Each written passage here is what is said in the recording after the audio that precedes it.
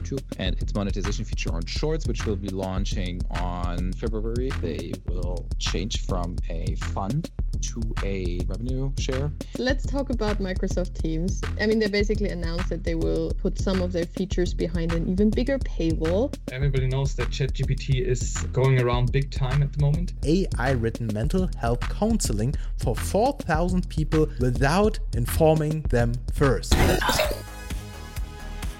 Hi, and welcome to episode 46 of the Tech Review, where we bring you the latest and greatest and sometimes not so great news about the tech world.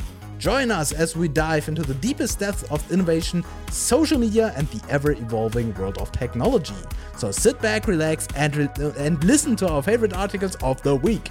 Let's geek out and have some fun. On camera 4, we have Chris. On camera 3, this is Vincent. On camera 2, this is Enrique. And on camera 1, this is me, Tarek. Hi! Tech Review is a collaboration of Ideas Engineering, Free Tech Academy, and Update.com. You can find all episodes on YouTube to watch or listen to us on all major podcast platforms such as Spotify, Apple Podcast, or anywhere you like. You can listen to us while you work out, drive, or maybe even travel through space. So, what happened today? We will start with... I always press them. I have simply too many buttons. I just want to say Vincent. It's too complicated. So I'm bringing an article about TikTok about YouTube and its monetization feature on Shorts, which will be launching on February. At that date, they will change from a fund to a ad share, to a revenue share. 45% creators will gain. How does that work? They will collect all the ad funds and then distribute based on watch time. This means that that the money you can earn will grow with the platform, which is quite a nice connection. I mean, when we're thinking about TikTok, Tarek, when you and I think about the funds that we could get out of it, it's different. And it eliminates, in my opinion, a lot of other negative aspects when we're talking about being a creator, right? Because right now, being a creator was only very interesting when doing the long videos, the landscape videos, if you want to call it that, and not shorts. So this right now is a big step up for YouTube. Interestingly enough, is that YouTube will make its money mostly from what they have released now from ads. And I mean, that makes a lot of sense, right? We see that, however, in other parts of the world, when we look at my very good friend Dao Jin, I mention it a lot, the Chinese TikTok copy, there, most of the revenue they make actually is, or a big part of the big chunk of the revenue actually is e-commerce revenue. And that we don't have. And I mean, we can see that actually as a proof with Instagram's new strategy, where they are going to remove the shopping button. Shopping functionalities will stay, but they will move Create back to the middle of the app, to the center of the app at the bottom. So we can see that this is going in the same direction just as YouTube does. And therefore, it's very interesting. TikTok expects creators to get more out of it than from the fund, as it's been today until, well, they change it. So actually very, very good for creators. Great news. I know, Tarek, you were a big fan of it. And I'm very interested in also trying it out myself. Yeah. I got a question, because I remember that we talked about that at one point last year when they first announced that they want to do it, and there were some questions with regards to how they will actually do that now in practice. Maybe you have mentioned it at the beginning, then I missed it because I was looking for the article from back then at the same time. But it's back then the plan was that you open Shorts, maybe watch 6 videos, see 2 ads, and then the ad revenue will be split among these 6 videos that you just watched. But when it comes to Shorts, what counts as a view already was a question. Like, when does it start to count as a view? Because they said they don't want to count when it shows up right away. So there was just some technicalities back then that we were wondering about. I don't know. Do they give answers to these questions now, or? They do They do, Tarek. Maybe you scroll down to where you were before. That was the perfect position. Stop. Here we go. YouTube will payment method could be more sustainable. Cumulative funds from all short ads. They put it into a larger pool. Then YouTube will take its big chunk, amazing big chunk. Look at that, out of it. And then they will give it back to creators based on a view. So this is not answering your question what a view is, but in my understanding, this means that they are not counting what ad has been shown during the session that included your video, and gets into the trouble of saying, okay, what's with the first video, what's with the last video? I mean, the first video displayed obviously is a instant view, while the last video maybe not, because the person's just jumping out of the ad before it's counting as a view. What's in between? I think that this is not what they're doing. I think basically what they're doing is the same as on YouTube. It's that you have to be accredited to the creator and partner program, which actually is a very high bar, in my opinion, because you have 90 days to reach 1,000 subscribers, which might be easy on YouTube. But then you have to deliver 10 million short views, which is like incredibly hard, in my opinion. But if you do these two things, your views will automatically count as something that then will be valued through the payout. So say I accredit for the partner program, I have 5 views, I will get the money for 5 views. If I have 5 million views, or Henrike, you have 5 million views, you will get the money for 5 million views. I think it is not a question of where the ad will be placed and when and what, and to every creator, I think this way they limited the amount of people they have to pay out to creators who actually contribute to the platform a lot. But there they make the commitment, and this is something we're missing on TikTok, big time. They're making the commitment to pay out to every single one contributing. And I think that's actually a really smart way to do that. Okay. I still not sure when it comes to what if they do remixes or duets and stuff. Doesn't matter. Okay. What they do is they say, okay, we're not paying out to everybody. We're not paying out to me who has like 1,000 followers because I'm just posting videos of trains. They are saying, okay, look, you have to be at a certain level to be accredited to, or to be open to receive money. And this is the limitation they put on this. So not everybody will earn money when contributing. However, the moment you get into the partner program, everything changes, because TikTok says, okay, look, you're in the partner program. So how many views you get, and it doesn't matter if you're getting a view, if you're getting 5 views, or if you're getting 5 billion views, we will pay you for that. Obviously, when you look at it, 45% of an eCPM of whatever, I don't know, effective would be like $5 maybe or less, right? Or I mean, look at it, it will be so much cheaper. We're going to be $1 or something. So this will be like a cent or less, right? But then again, on the other hand, this really is a big commitment to creators like, I don't know, any big creator that is on the platform actively, because they are getting millions of views every time they're contributing and they're posting. So I think this is the biggest advantage in short form video on social yet. And for me, like at my personal advice, if somebody asked me, right, like if we're talking about fun with facts, for example, my biggest advice would be to change everything you do to YouTube first. Yeah, kind of. I'm also in this program, and I'm looking forward to see what is going on there. The interesting thing is that the traffic you receive on YouTube is still not as high as on TikTok. So if you're talking about a CPM and about 5 million views or something, this is way easier to achieve on TikTok still than on YouTube, even though the potential with this new program and the connection to your video on demand and live streams is of course way stronger on YouTube. And so I'm totally with you. I see this huge potential, but the interest of the consumer is still not there as it is on TikTok. Sure. But YouTube is much younger. YouTube is so much younger. We will see this going through the roof. We see it every week, every month when we look at the traffic data. So this will go through the roof. It is just just like TikTok has been released a few months ago, and before that there was Musical.ly, and now this is evolving. I'm very positive this is exactly what will happen. Right. Okay. And now, this.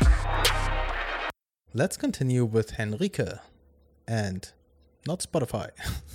Why would it be Spotify, Tarek? I don't know. The tool just had like a glitch and showed me Spotify. Yeah, I mean, we talked about that last week. Right. It was like old news. It's old news. 7 days ago. Why would we mention it? Yeah, let's talk about Microsoft Teams. At least I know when it comes to Vince and Tarek and myself, it's a topic we often talk about, comparing Slack and Teams and the differences for paying and non-paying users.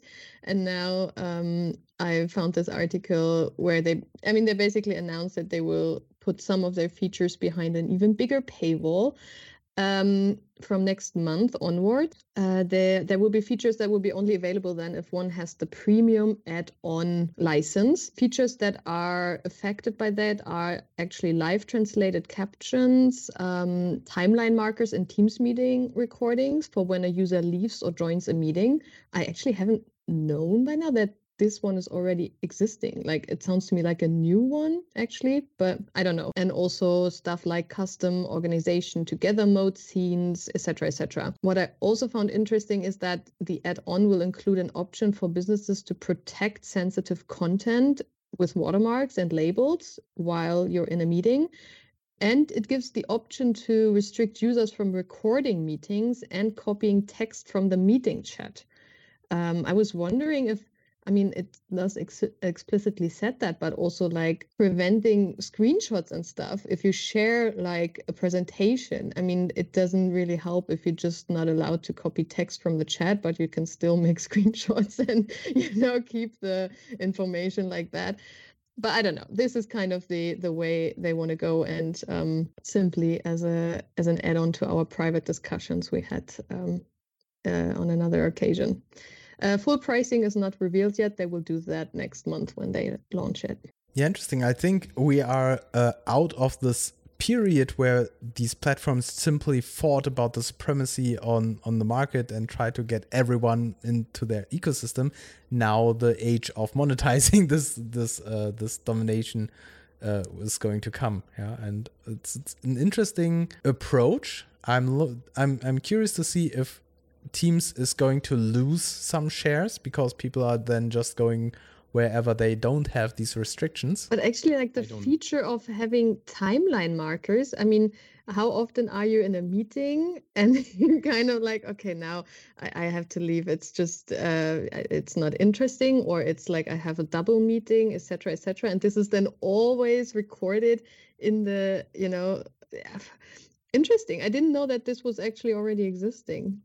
Apparently so. To me, this sounds very much like a B2B feature to raise the value of their B2B offering. So I don't think that okay,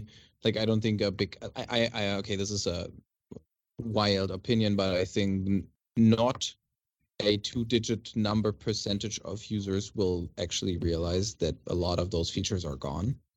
What I think Microsoft is doing with this is that they're putting more things behind the paywall to then top up prices for Teams in 365. Because think back when Teams got invented, or when they launched Teams, and suddenly we're pushing it to every 365 subscription, specifically during COVID, and their Teams was already available, but nobody cared. Or not a lot of people cared, but when they did that, this was a free edition, right? So they said, okay, look, we're adding all of these functionalities for free. So now, Microsoft needs a reason to top up the price of the 365 subscription on a B2B level. So I think what they're doing is they're adding more features to then put them behind the paywall, to then say, look, all of them are paywall features, and we know that all of those features are B2B features you will need, not in a private conversation, not during university. You will need this in a business call when you need translation because you're a multicultural company, when you're using the together mode. Why the fuck would use the together mode? But people do, I guess. Live translated captions, I already said, and all of these kind of stuff. So I think this is what they're doing. This is just a first step to then say, okay, well, now it's $10 more a month. I'm sorry. Yeah, but to be honest, if I look at these features, wouldn't you do that with features who are more or less, well, useful? So this everything I see here, most of that seems a little bit over-engineered, to be honest. So as you say, so I wouldn't even recognize if they would be missing. So in which common normal team session would you ever use one of these features? Don't you customize the together mode scenes when you're in a big Teams meeting? I always dreamed of that. Always. Now people are going to want to have that. Like, what? I'm not allowed anymore? Now I need that. We have to buy that. No, but I think this is exactly what I mean. This is not something that you would use on a very regular basis, but doing just as you said, just being a video call and chat provider is not enough anymore. And yes, they have the integration in 365, but they also have an open API, so everybody can connect to your Outlook calendar. So Zoom definitely still has a chance. So what they do now is they launch feature after feature after feature to then put a premium sticker on it or do a freemium kind of edition to say, look, this is why you should use Microsoft Teams. And by the way, since it is adding value to the 365 subscription, it's just more. I'm not sure. I mean, they also develop features which are really cool, no? Not something like that. I mean, think about the avatars they're currently developing. That is something which might be really cool and also useful. And that might be actually behind the B2B payment wall, and people might be willing to pay for that. Especially if you consider that it might be just the first step into a virtual Teams meeting anyways. So this is something I would understand if you say, okay, please pay for that. And it makes the whole application more valuable. But live translated captions and SMS notifications for virtual appointments is not something I would put that exactly. You would not, but 1,000 people company that uses this might. So this is exactly the case. Why would they have cool features behind the paywall when only a company that in the end is recognizing if something costs $5 more or something like that, but in the end can definitely afford it, will pay for it? No, you want a user to love the feature you use, but then you go after the big companies that can afford a rise in price of $225 because they have this very unique specific feature that some of them use. I think it makes sense that they put those features behind the paywall because they know only big companies with big licenses will pay for this. The other way around, nobody will say, oh, I will switch to Microsoft Teams because of those really freaking cool avatars, but I have to pay $10 for it. This is something you want people to use in order to love the tool. Sounds to me like a topic for the cost-saving hackathon. Why not? Right. Just remove Teams to save some costs. And then the Slack discussion starts again. Right. Even though Slack for Business is not free as well, right? So we have to pay either way. Okay. And now, this. Let's jump to Chris with ChatGPT. So, of course, everybody knows that ChatGPT is going around big time at the moment. But there's also a downside of the whole thing, right? And this is what the article deals a little bit with, saying that armed with GPT, cyber criminals build malware and plot fake girl bots. Quite interesting, actually. So the article is about exactly these aspects. It's about an abusive use of open APIs, ChatGPT. And so they name various aspects here. And the first thing they pick up is that apparently cyber criminals have started using ChatGPT to build hacking tools. And the statements they have here are being based on research by an Israeli security company. They're called Checkpoint, and they have caught reports from underground criminal forums. And indeed, it seems to be that hackers actually have shared Android malware there, written by GPT, and that this malware actually was able to steal files or install backdoors on computers, and therewith could also upload malware to the infected PC that way. Then another example they had was that ChatGPT actually helped them build an encryption app, and that encryption app, at least in its final version, was able to encrypt someone's computer completely. So, but of course, that's quite close. It might be the basis for some kind of ransomware, right? And then they have a third example where ChatGPT helped creating code for features of a marketplace in the dark web. So all of that, not very positive use cases.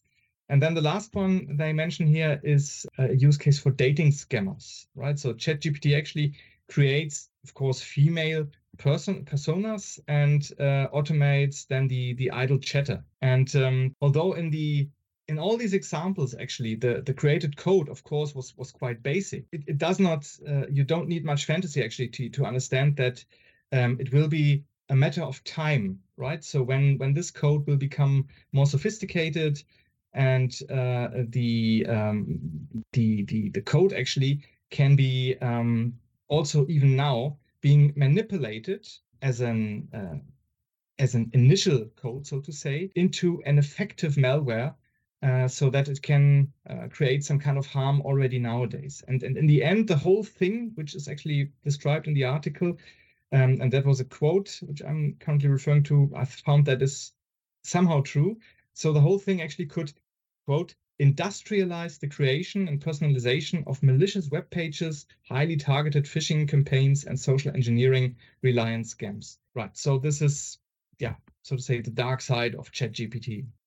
Yeah, I think it was just a question of time whether we come to the dark side of ChatGPT. Now, yeah, it's like we had also that the concept is always the same, right? With all or with many of the technologies we discuss here, it always is. And like with everything in life, right? So that's not a new enlightenment. You can use it for the good and you can use it for the bad. And ChatGPT is somehow a powerful tool. It's really amazing what you can do with that. But of course, you can also use it for malicious use cases. And apparently one should try actually to keep that down. Difficult. Nonetheless, at the moment, as said, if you follow these discussions in the dark web, apparently it's applicable use cases which are going to be realized at the moment. Yeah, I think this is not a surprise. I mean, if you build a tool that can create websites, then of course it will also create malicious websites. If you build a chatbot, it can be used for good and it can be misused. I think it's the same with any other tool. Yeah, and you have like a great new highly efficient programming language. Congratulations, it will be used to create viruses and malware. But the difference, of course, is at least so far, at least until people to a certain degree should be able to understand what they are doing, right? But nowadays, all these things are you are able to create that with just the press of a button, so to say, or with a prompt. And that is exactly what makes the whole thing so, well, dangerous, because you're just lowering the barrier or the barrier for an entry, actually, to build these effective malwares, right? So if you just have a prompt and ChatGPT actually creates something, then 70% of the work is done already, something like that. Yeah, but it's the same when we invented email. Suddenly it was very easy to send someone an email and ask them to click on this button and install this tool for scanning for viruses or something, or like enter your bank information because I want to send you some money. Yeah? So it was never as easy as it is right now with email. And so, of course, people are using this en masse. And so I think it's with any other tool that you're creating. You're going to have self-driving cars in the near future. So people are going to misuse self-driving cars as a getaway vehicle after a banking heist. It will be done. You have deeply thought about that. Of course, yeah. I'm just saying, it's like a law of nature. Gotcha. Well, however you can misuse something, you will misuse something. And now, this. Next one is me. And I bring an article that is kind of similar when we talk about ChatGPT, and it's from Ars Technica. It's about controversy which erupts over non-consensual AI mental health experiment. It might remind you about a discussion that we had quite a while ago, and it's about Coco, a non-profit mental health platform that has come under fire for an experiment in which it provided AI-written mental health counseling for 4,000 people without informing them first. That's the problem.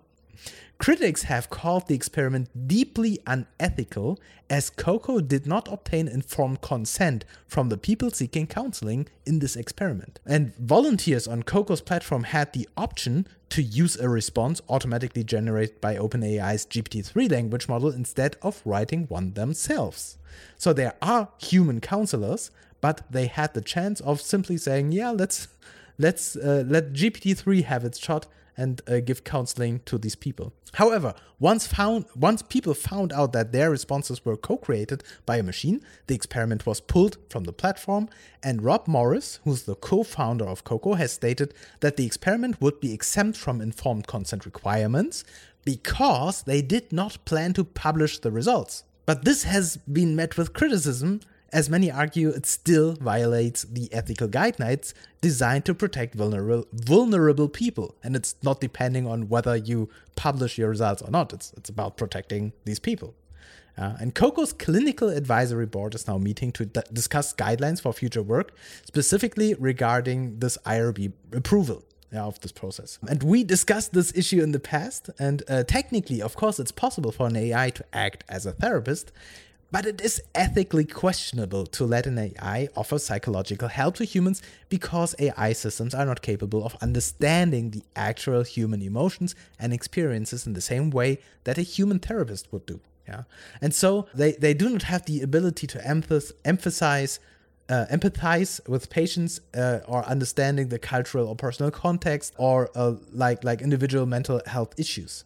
And additionally, AI systems, and this is like another very important point, they cannot fully be held accountable for any harm caused by their advice, because it simply can be difficult to be detected or predicted. And right now it is like this: if you do some harm, you are responsible for this harm. And with a machine, it's hard to put a machine in prison.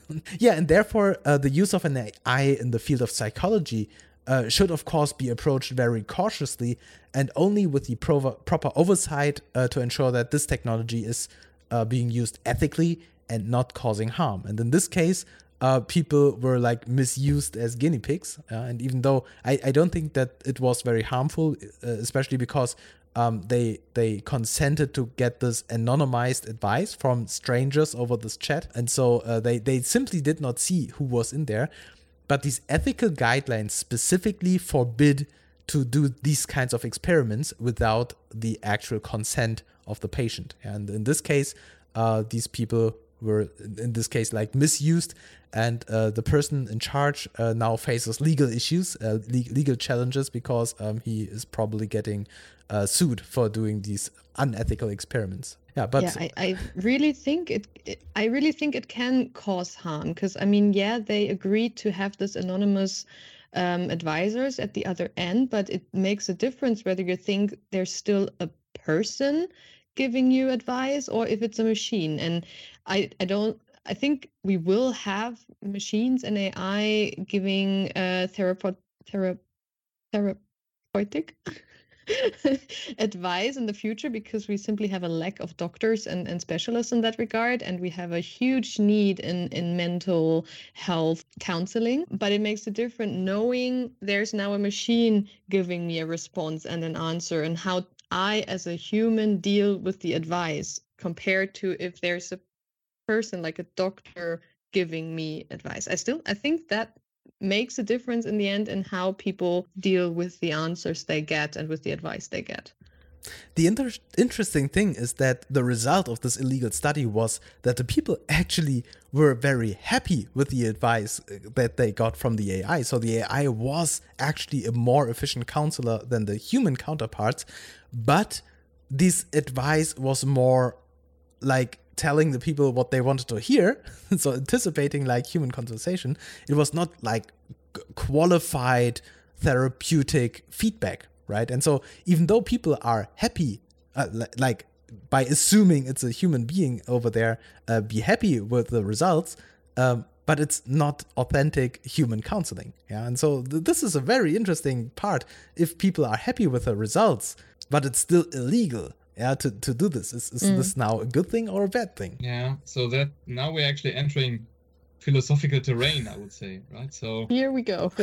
yeah, so we do. I mean, in the end, if people are happy and if they feel better than before, and in that sense, the consultation was, as you say, a success. I mean, so what is actually bad about that? Except of the fact that it has not been a human therapist behind that. So what is the goal you want to achieve in the end with a therapy? Yeah, but in the end, it just takes one person where it goes terribly wrong, who is then creating a big case of, I did not know that, it wasn't transparent to that, I do not feel better, whatever harm it caused to them. And then this whole debate starts again, whether or not AI should, do this counseling that has positive impact on so many others, So I think this is where, this whole transparency comes into play, like knowing, okay, I'm talking to an AI and it helps me and I feel better and it's all good. But if then someone's like, I did not know that it was an AI and I do not feel better and I was completely, misused in a way, in my situation. Yeah.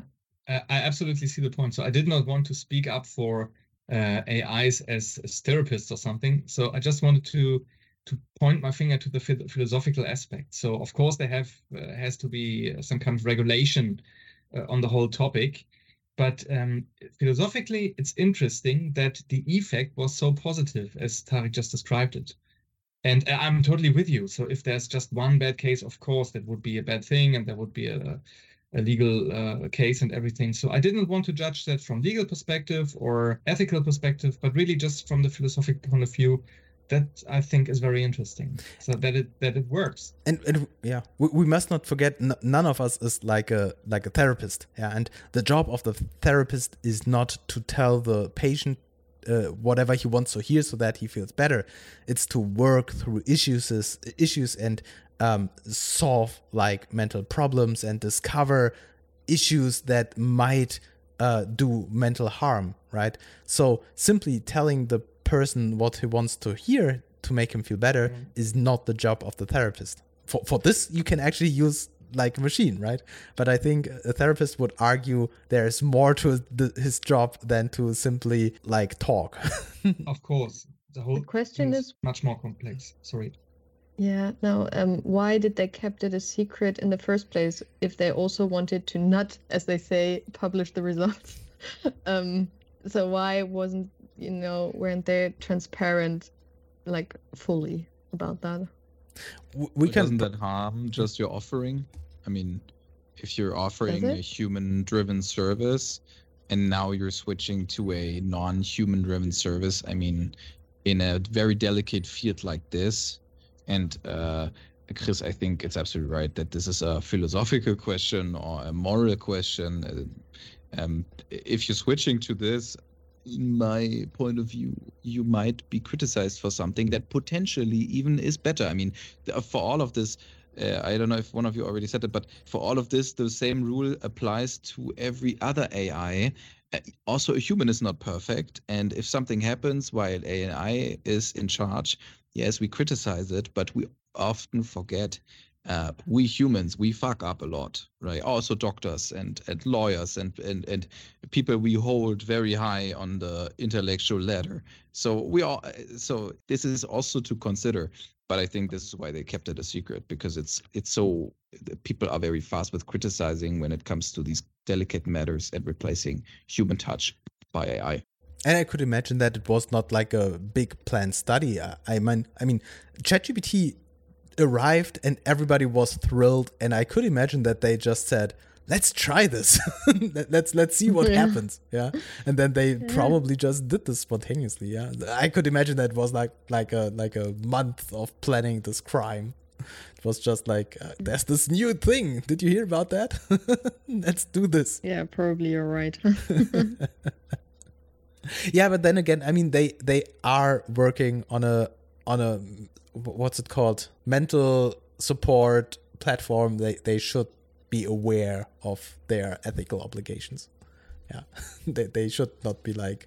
I was thinking actually, so okay, leave out the legal aspects and the ethical aspects and everything, but just like take it as what it is or seems to be. Like, right, let's call it a person in Gänsefüßchen you talk to, and which makes you happy in the end, right? So, and that could be a component of your, let's say, daily bubble. So let's just have this thought experiment. Why would you go in the end? Why would you have the need to go to a therapist? Because something in your life went wrong, terribly wrong, more or less terribly. So, and part of that is, of course, like the bad news every day. You read the news, you have like other bubbles, and you see the situation, everyday situation in the world, and there's a war here, and there's a crisis there, and another crisis there. And of course, that can make people being depressed, right? And so if you would have, let's say, a zone, or a comfort zone where you have just like where you're being treated well, right? So where you actually talk to somebody where in the end you can be sure that he will create some kind of cozy, nice little atmospheric bubble for you. So that might be not the therapy, but it might be a component of a feel-good spectrum, a theme which you actually create for yourself just as a balancing is good, as a balancing aspect for all the other things, maybe not so good things that happen in life and that you're actually being exposed to. So why not? I mean, of course, it's artificial, but I mean, if it's fun, if it helps you, if it makes you feel cozy and happy, I mean, you must. What's the whole thing about in the end? The thing is, but if you think about this as a medical professional, a doctor, usually you don't go to the doctor because you have like a slight headache, right? And so if you feel like a little bit depressed and you want to have someone cheering you up, you can go to the cinema or something. Yeah? This is not like the big case for when you need a mental health expert. Yeah, but if you have the urge to kill someone, yeah, and that's why you need to see a therapist. And the machine says, yeah, everyone is different. Feel happy about yourself. Yeah, and just do whatever makes you happy. Then this is not what the therapist would say, right? Or there are mental illnesses where you actually need therapy for. Yeah, and these mental illnesses need like professionals. And but this is not better what I meant. Enough. I just meant. So take it aside from the therapy. Just take it as a feel-good component. So like the cinemas or something, right? But cheaper and more ongoing, right? So like part of your personal bubble. So I did not mean it as a substitute for a therapy, but just something which might be there and gives you a good feeling just by, let's say, talking to it, like an animal. Like a pet or something. People talk to their pets and the pet reacts in some way. People feel good. I love cats, but I'm allergic. So maybe I switch to ChatGPT and then you know what I mean, right? So it's just sure, but just in this an case, idea. As said, it was just an abstract thought experiment I just wanted to put into the discussion. Not really the idea of taking that as a substitute for a therapy. So I'm not that naive. Sometimes I'm a little, you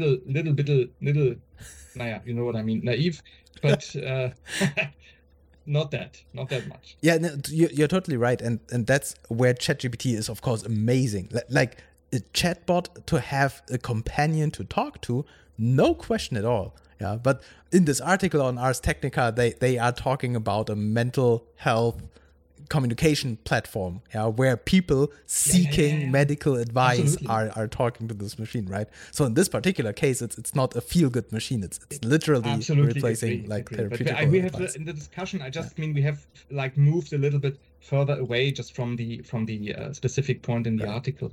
And think about Her. We had that like various times also here in Tech Review, the movie Her, right?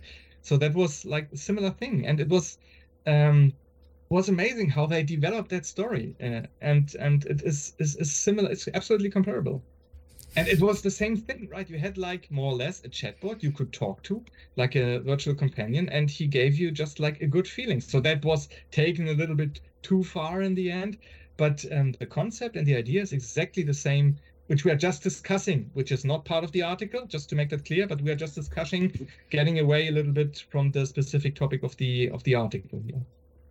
And isn't there this weird app that currently is putting a lot of ad money into social media that actually acts like it's a developing personality in your friend? Yeah, Tarek, you know this, right? There are multiple. And if you pay, like, the free version is just a friend for $4.99 a month. It can also be a partner and that kind of shit. Yes. I tried one. I was not patient enough. I was not patient enough to actually develop this thing. But when I spent time in San Francisco and I was like alone in this strange city, I actually was curious about this thing and I installed it on my phone. But I was not patient enough to have enough conversations with this machine to actually train it to be someone. Yeah, and so I never found out if it actually worked. But there are, I think, multiple apps that are doing this thing, having a chatbot that develops over time. Yeah. The interesting thing is that I think it advertises that you can talk to it when you're lonely, when you're frustrated, when you need advice. So in my book is exactly, Chris, what you just said. And I also agree that, you know, we know in Germany getting your health insurance to pay for a shrink. Is that the correct word? Is that not a bit negative? Anyways, to pay for therapy, yes, sorry. For therapy is quite hard because all of those health insurances try to push you into the app they developed to do some self-help. But I mean, when you think about it, with a smart enough AI, this actually could be exactly what you just said, right? It could be like a daily routine booster. I agree with you. Yeah, maybe those apps are the first whatever of the wave. Maybe that's the future. And now let's take that thought to the ultimate level, right? So you say, or in the article, they say that the AI should not be the therapist for you. That's true. But we came back to the discussion and saying, yeah, maybe, and that's a very good case. So if you are alone, if you are lonely, if you don't have like friends, or you are somewhere else and you don't know anybody and you're on your own, and so that can really make you depressed and frustrated, and then you start talking to yourself or your plant, your cactus or so. But that's not really so like such a nice experience. But then let's say you have an app like that, and then you can talk to that and it answers and it gives you a good feeling. So isn't that even a preventive measure, just so it keeps you more or less in a certain level happy and on a normal level, so it prevents you to become a case for the therapist later on.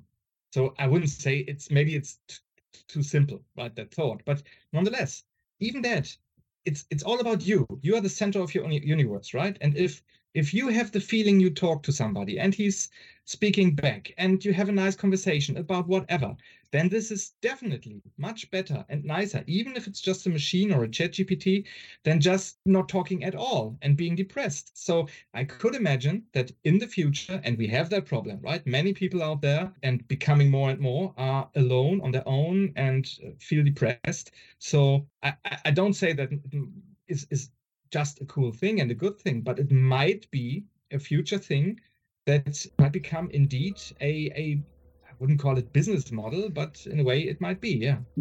So maybe we should think about that. Stop the recording. Let's do some kind of business plan here and brainstorming on the model. I agree on this level. If we are not talking about therapy, I agree. But as we already found out, people are misusing new technology in any way they can. And I think this might be a very nice end quote for this episode. I am looking forward to the day that the first person is going to marry their instance of ChatGPT because he feels so connected and has like daily interesting, intimate conversations with its ChatGPT instance. And so they will start marrying this chatbot. Yeah, I am so sure that this is going to happen. And with this, I think this was a very nice ending of this episode. See you all next time at the same place with new interesting articles. Have a beautiful day, night, morning, wherever, whatever, whenever. Bye. Bye. Bye. Bye-bye. If you are hearing this message, you've listened to the entire episode, and for that, we here at Tech Review want to thank you from the bottom of our hearts. We hope this new episode was valuable for you, and if it was, please leave us a review on Spotify, Apple Podcast, or wherever you are listening to us right now. Share this episode with others who could also like it. Do you have a topic that you'd like to see covered in future episodes? Don't hesitate to tell us in the comments or on social media. We hope you'll be back for the next episode.